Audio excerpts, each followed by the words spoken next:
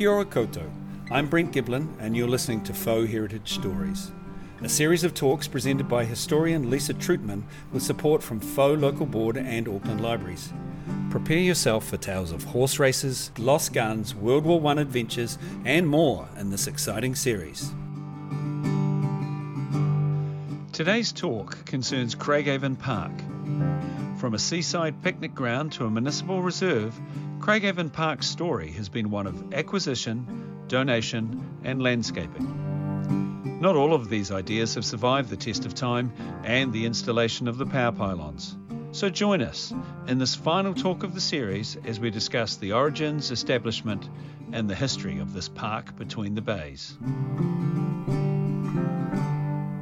This talk was actually meant to be the third of 3 talks given here at the library, and they would have all fitted in rather nicely geographically and subject-wise. The first talk was going to be in March on the Githos Domain, which is where you're at right now. This is still part of the Githos Domain, but it got postponed because of the things which we won't mention. I had done so much research on it though, I thought to myself, heck with this, I'm going to be putting it together into a publication, so I got that done.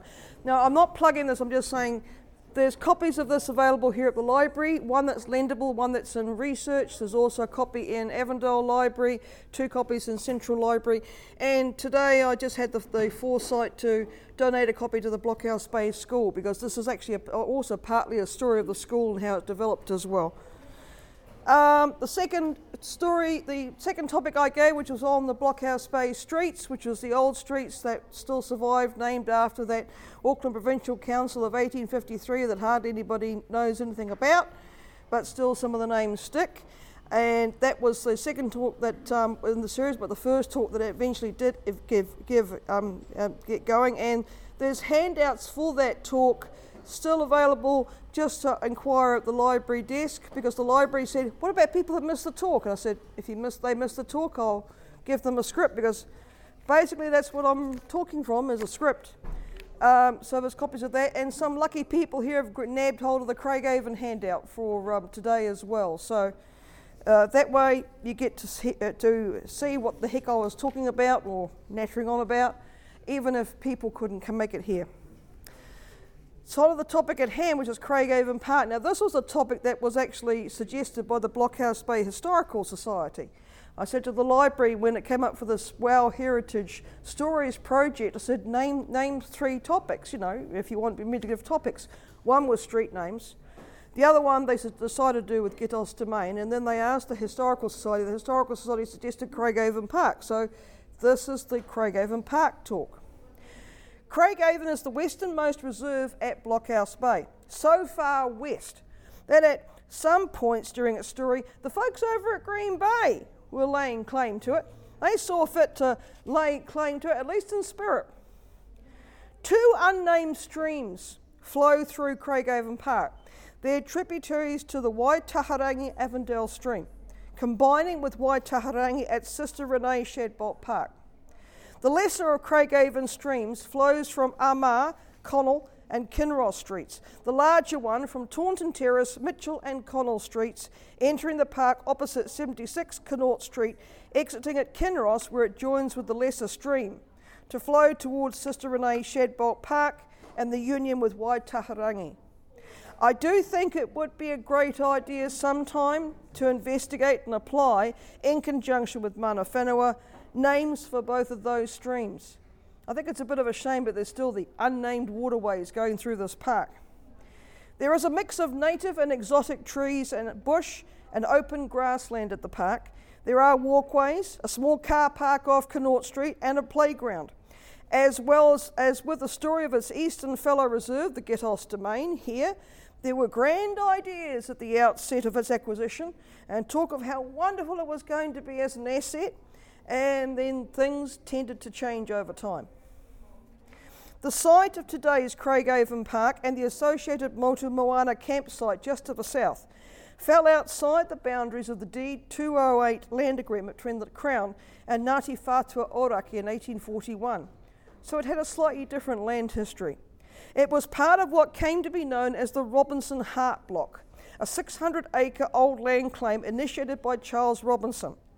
This was bounded approximately, very approximately, by Endeavour Street, the Monaco Harbour, that's the only definite boundary, very approximately the line of Portage Road, the Avondale Stream, and a vague line between Kinross and Heaphy Streets.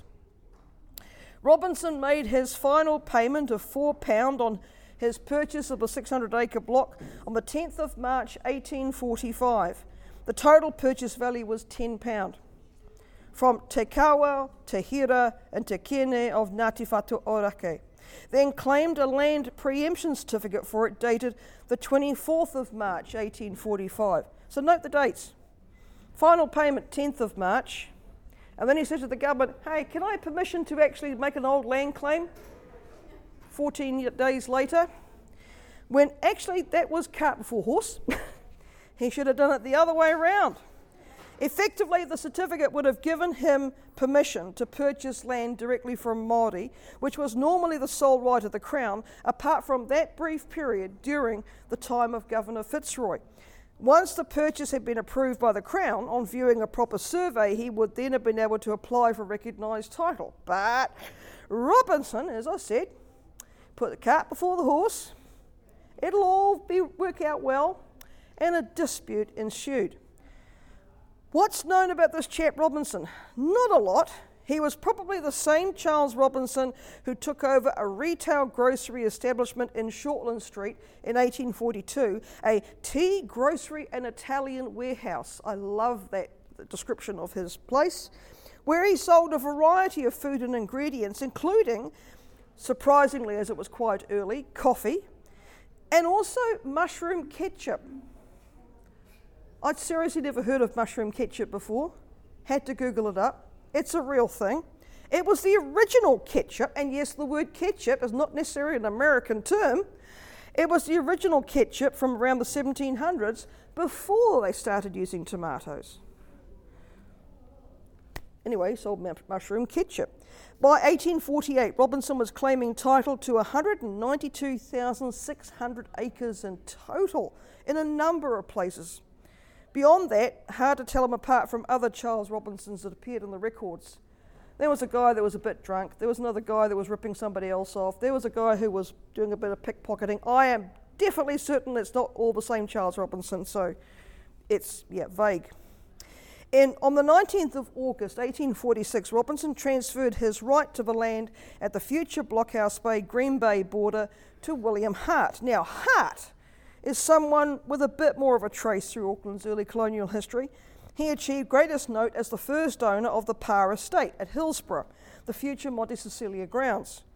On the 16th of February 1848, Hart, holding the preemption certificate, made a claim for title over the former Robinson land. At the time, he was using the land as a fenced cattle run. So there was a whole lot of moo cows kept wandering all over Craigavon Park and everywhere over that side. After examination, the claim was disallowed in June 1848 because of that 14-day made a mistake. And the land was passed over to the Crown in return for a debenture worth £27 paid to Hart in 1849.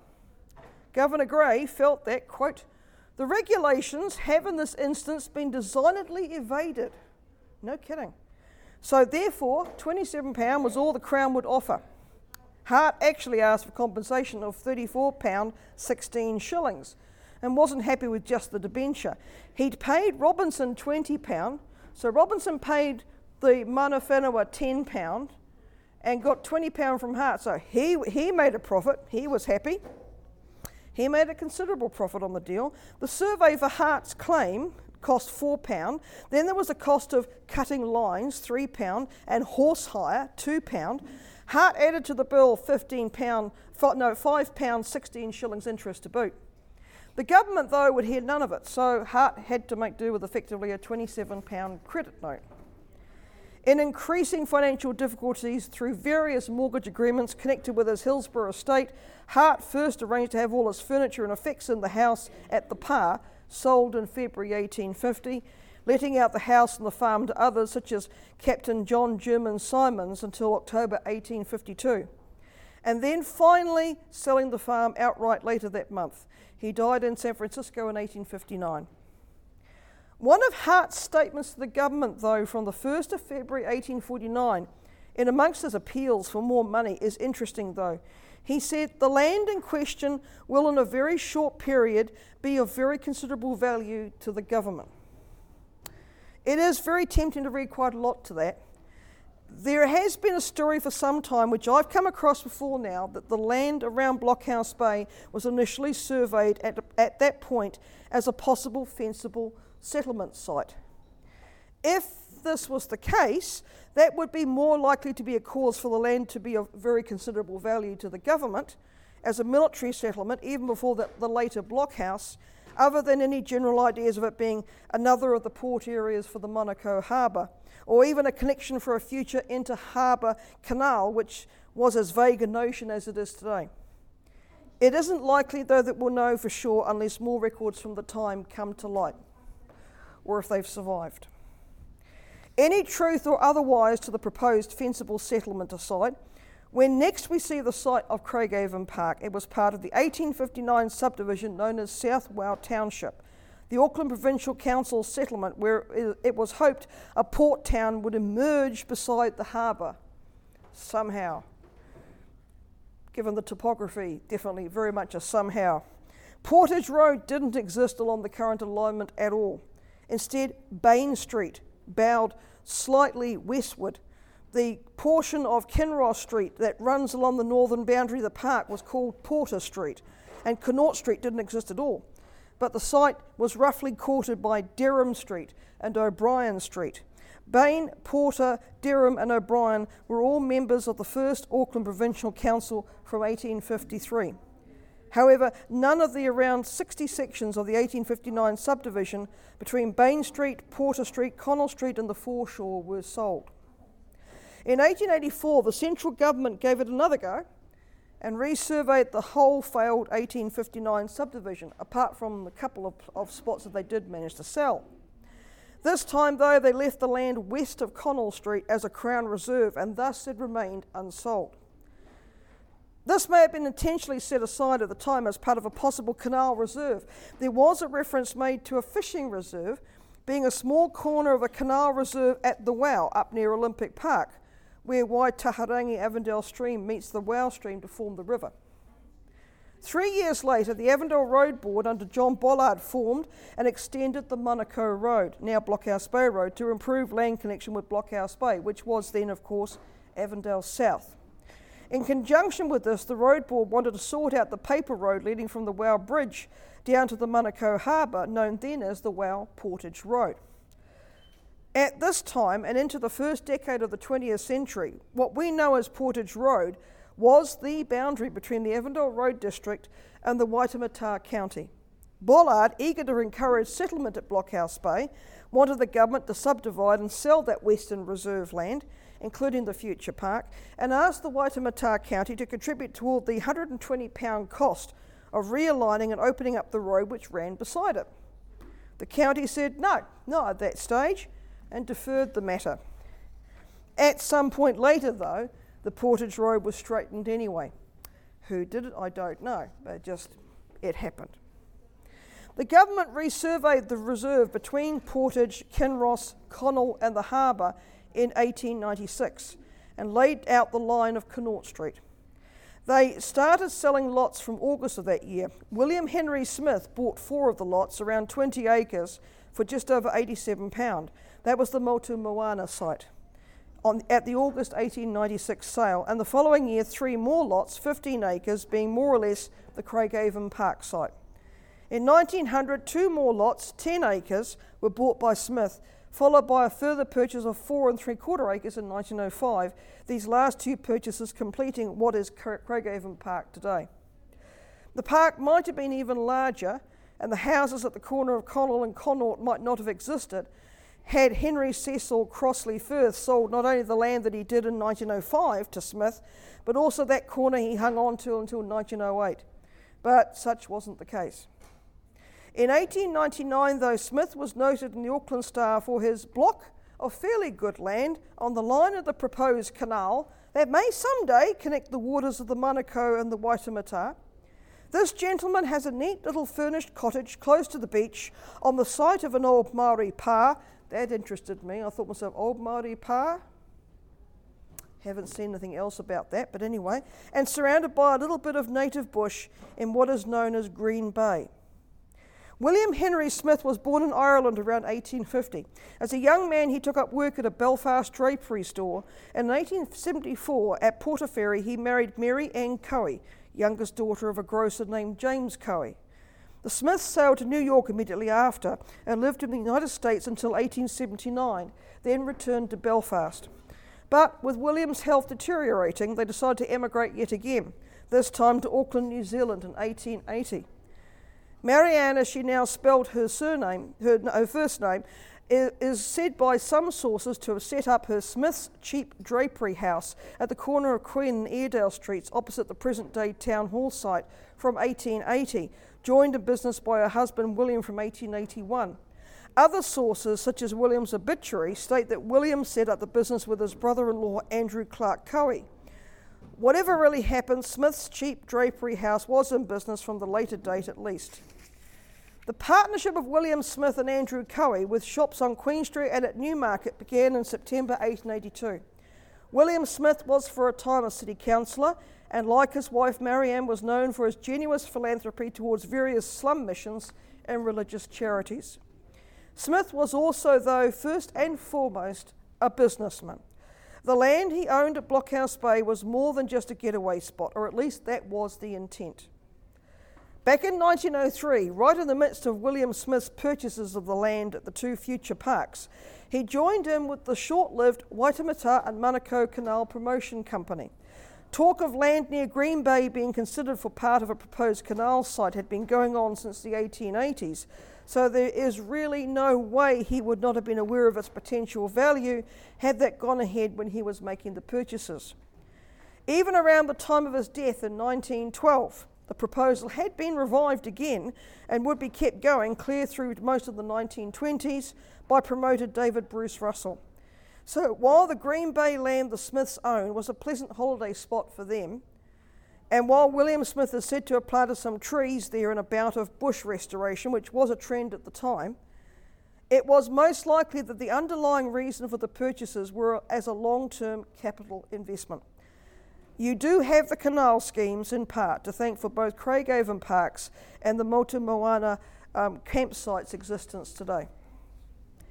Marianne ensured that a memorial to her late husband was placed in the Green Bay Mission Church in Blockhouse Bay, today's Baptist Church at Blockhouse Bay, when the foundation stone was laid in December 1917. In October 1918, she was one of those invited to formally declare the church hall open. By 1922, advertisements appeared offering camping sites and cottage on Mrs. Smith's property to let for 25 shilling weekly plus rates. Then in 1929, Marianne decided to gift part of her Blockhouse Bay property to Auckland City Council. This was one of a series of philanthropic land gifts made by both herself and her late husband. But the gift may also have been a good business decision as well, for it effectively reduced the rates payable to the council for her property there by about half. At that stage also, there was really no likelihood of a canal project proceeding. When Sir James Craig, Viscount Craigavon, Premier of Northern Ireland and a friend of hers, visited New Zealand in November 1929, Marianne handed the deeds to him in a ceremony, and he in turn handed them to the Mayor of Auckland. The park was to be named in honour of her friend, as she wanted, quote, to keep an honoured Ulster name forever part of Auckland. I think there's other Ulster names forever part of Auckland, but she wanted to keep that one there. Craigavon Park is today bounded on two sides by Connaught and Connell Streets, both names having associations with Irish counties outside of Northern Ireland or Ulster, so that might be another reason why she would have wanted one right in the middle. Kinross, at least, is a Scottish name, no part of all this argument. Not all that many know about who Viscount Craigavon was unless they take time to read the plaques. James Craig, 1871 to 1940, was the son of a wealthy whisky distiller. His father owned a large house named Craigavon, overlooking an inlet called Belfast Lough, hence the association with that name. James Craig served in the Second Anglo-Boer War and returned from South Africa on the death of his father in 1900 and to an estate worth £100,000. He entered politics in Northern Ireland, organised the paramilitary Ulster Volunteers, and purchased arms from Imperial Germany prior to the First World War, smuggling 25,000 rifles into Ulster. That's gun smuggling and arms dealing, but anyway. He was made a baronet in 1918 and appointed the first Prime Minister of Northern Ireland in 1921. In 1927, he was created Viscount Craigavon of Stormont. This was the high point period of his career. He became increasingly controversial for his anti-Catholic and anti-Republic of Ireland views, and even suggested to Winston Churchill during World War II that the UK should invade the Republic by force and install a Governor-General. I somehow think England was rather busy with other things at the time, so that would have been a good reason why it didn't happen. Associates were well aware that he was becoming increasingly irrational, but he was still Prime Minister when he died peacefully at his home in November 1940. At the time of the 1929 gifting, this description appeared in the Auckland Sun. Craigavon Park would become one of the finest recreation areas of Auckland. 4 roads form the boundaries of Craigavon Park, which is above and slightly to the west of Blockhouse Bay. Clumps of pine trees are plentiful on the property, and the centre contains a large plantation surrounded by extensive slopes. The other 3 roads are not yet fully formed, but there is easy access from Portage Road. A few minutes from the park, Green Bay Beach fringes the foot of a hill. Seaside cottages are already erected in the vicinity, and there is a splendid view of the Manukau Harbour. The site is ideal for picnickers and is less than 2 miles from Wow Bridge and even closer to the railway. Small expense to put the park in order is expected. Apart from the stipulation to name the area Craigavon Park, no conditions are attached to Mrs. Smith's gift. Her wish is that the park be made available to the community as quickly as possible. Mrs. Smith has asked for the construction of entrance gates with the words Craigavon Park. Those gates would cost the council £382 to erect. Just as an aside, William and Marion had no natural-born children of their own, but around 1906 they travelled to England and returned in 1909 with a baby they named Reginald Coe Smith. Reginald found out when he was 20 years old that he wasn't a son of the Smiths and hadn't even been legally adopted by them. Because he had tended to move away from Marion's strict Methodist beliefs as he got older, starting with smoking, which led to the revelation about his adoption. I can just imagine that. "You're not really my son." When she died in 1938, he received only £100 from her otherwise substantial estate, instead of a bequest worth tens of thousands, mainly in the form of shares in the firm that he had been promised in earlier wills. In the end, after several court hearings in 1944, it was found that because Reginald was not Marion's natural son, he therefore had no further claim to her estate under the Family Protection Act. But under the terms of the Marion Coe Preston Estate Act of 1945, Reginald's share of the estate was raised by Parliament to £15,000. Marion Smith had remarried and was known as Marion Coe Preston before her death. The Smiths' other land, their beachfront property where they likely had their cottage, was known as Motu Moana, translated then as Forest by the Sea, by the time of a Grand Scouts gathering there in April 1935. Marion Preston gave the Scouts permission to use the land up to her death in 1938, and the association purchased the land from her estate in 1941 with assistance from local Rotary clubs. One key element for the development of Craigavon Park as a recreation area was missing: water supply, despite those streams cutting through. Unfortunately, in December 1929, the Parks Committee decided that provision of water supply to the park was too expensive. Well, it was the recession and it was on the verge of the Great Depression. I can understand that. American landscape architect Fred Chopp arrived in Auckland at the right time, 1929, to be able to provide Auckland City Council with a plan for the development of Craigavon Park. He proposed sweeping curving paths from two entrances off Portage Road and another at the corner of Kinross and Connell. The existing plantations in the middle, such as they were to be incorporated and joined by a program of tree planting all along the pathways. Interestingly, this was one of the most complete of his designs here in Auckland that was actually fully adhered to. Others at Fowles Park and Owairaka were severely adapted or changed entirely by Mount Albert Borough Council staff. But while CHOP's tree-lined walkways didn't exactly end up tree-lined, their sweeping curves laid down over the course of 1932 to 1934 by relief workers can be clearly seen in a 1940 aerial. The stone gate pillars at the Portage Road Connaught Street corner are thought to have been designed by him during the 9 weeks he worked at Auckland City Council's engineering department. In 1935, the council had decided to lease the park for grazing to a Mr. Barker for $2 and $6 per month. The public were still to have full access to the park, somehow, in amongst the cows. By 1937, however, the park seemed to have seen better days. This from the New Zealand Herald. With all the enterprise being shown by the City Council and catering for the needs of its outlying suburbs, there are definite signs of neglect in connection with the control of Craigavon Park, which is only a few minutes' walk from the Esplanade Road and served by reasonably good roads. This park of almost 30 acres was given to the city by Mrs. W.H. Smith and was opened by Viscount Craigavon on the occasion of his visit to Auckland in 1929.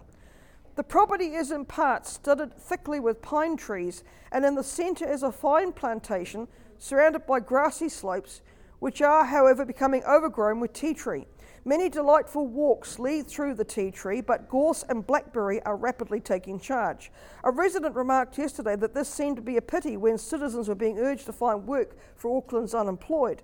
A small gang of good workers could soon remove the evidences of neglect, and with the improved roading access now provided, the park could at last receive the attention it deserved. T.S. Aldridge, the council superintendent of parks, suggested in 1939 perhaps that the park should be gradually developed, and his idea was to plant it with rhododendrons and azaleas. They would have been rather floral, but anyway. During World War II, the military authorities had the use of the park from 1942 until 1944. In October 1944, the Green Bay Residents and Ratepayers Association requested that the park be made available for picnics and that part be leased to them as a motor camp. It couldn't be used as a camping ground, however, as it had been in the early 1920s, because of regulations brought in towards the end of the 1930s, which mandated that camping grounds had to have cooking facilities, water supply, lighted pathways, and proper sanitation.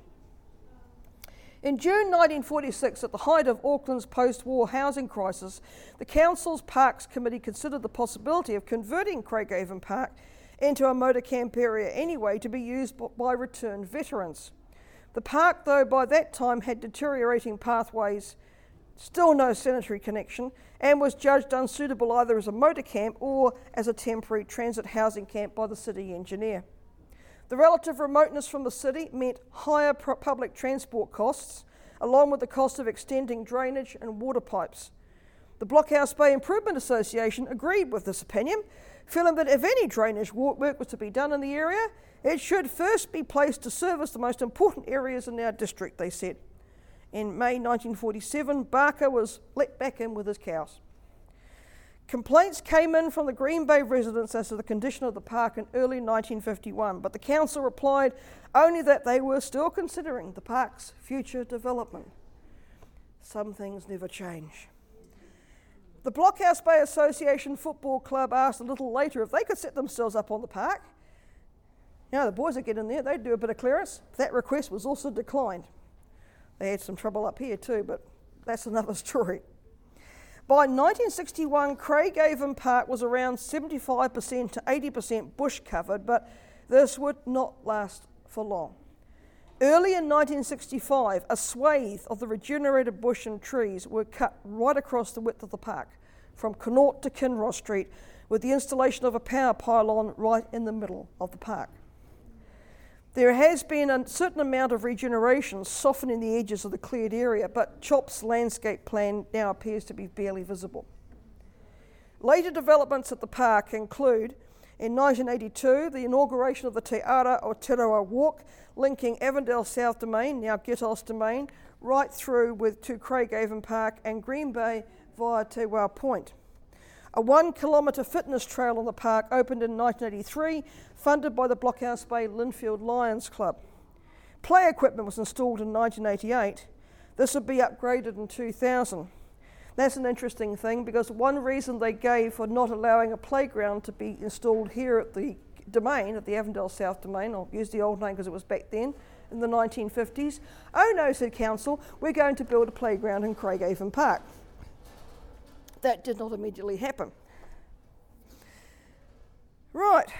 According to a draft management plan document in the 1990s, native species planted at the park include Ringaringa, Kahikatea, Tawa, Puriri, Pukatea and Koikoi. During the park's existence, local schools held Arbor Day planting events there, but it also contains invasive species and troublesome exotics. A concert held there in 2000 by Blockhouse Bay Lions inspired talk of perhaps a sound shell being added to the park. A caretaker's house that once existed on the Connaught Street frontage was removed that year. In 2002, the process began towards drafting a management plan for the park. At that point, the report identified 28 native plant and tree species, including kauri, and 13 bird species, of which 6 were native: fantail, grey warbler, kingfisher, silver-eyed, tui, and white-faced heron. In 2005, a large number of 50-year-old pines were removed. Don't worry, if you want to go now, you can go for your life. You won't. She said she might have to go early, so that's fine. I saw her getting prepared, so I thought I'd just stop and say, no, you go for your life. You're not interrupting a thing. In 2005, a large number of 50-year-old pines were removed. The 50-year-old trees are in decline and may fall or lose branches, presenting a danger to nearby power lines, roads, and members of the public using the park, Auckland City Council said. Blake Hunton at the council went on to say, we need to remove these pines because we've already had instances in which branches have snapped and caused problems with nearby power lines. One of those power lines connected with the pylon, who knows? It's important that we act now to make the area safe. Replanting to replace the trees proceeded in 2006. In 2007, Brooke Noonan nearly lost her dog Murphy down an uncovered stormwater drain at the park. Murphy had been swimming in a stream there. Craigavon Park was and is a dog exercise area, but not everyone approved of the idea. In May 2008, someone laced poison in sausages left at the park. One was eaten by Mike Fisher's dog. A Pahutakawa tree was planted in August 2012 at the park to commemorate the 25th anniversary of New Zealand's nuclear-free legislation. Don't know where that is. Hope it's got a plaque with it.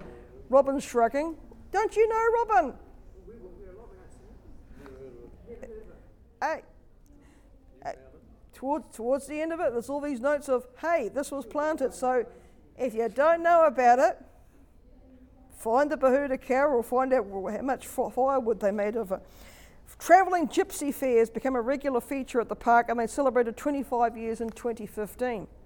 The park's playground was upgraded again in 2017 at a cost of $595,000, but it was reported in January 2018 that a Terex PT60 skid loader was stolen from a construction site at Craigavon Park, Blockhouse Bay, in September.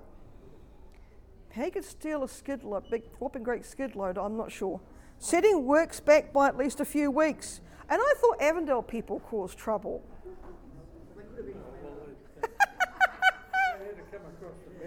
It's either the Green Bay people or the Avondale people or New Lynn even, who knows, but yeah. And this delayed the opening of the playground. The new playground would be bigger though and better than the old one, they said, which had come to the end of its naturally serviceable life. It would include water play, a junior module with swings, carousel and springers, and a senior module with views out over the park, mega swings and seesaw. It would also have upgraded seating, a large circular tree seat and a new water fountain. The playground would be fenced because of its close proximity to the nearby dog exercise area. The playground opened in April 2018. But in the past few years, the park's reputation has slipped. By July 2018, local community newsletter The Beacon discussed some of the odd goings-on at the park, including male flashes, a car burnt out on Connaught Street boundary, a tree trimming pastor, in quotation marks, they described it as a tree trimming pastor, who was caught on camera dumping a truckload of mulch, and dogs attacking and mauling other dogs. I have seen the burnt out remains of at least one car on Connaught Street beside the park, so I believe the burnt out cars business. As a regenerated semi-wilderness, scene of controversies over usage, reports of suspicious activity amid peripheral green space. It seems that Craigavon Park's future will always be, though, at least in the foreseeable future, as the park on the edge of the West. Thank you.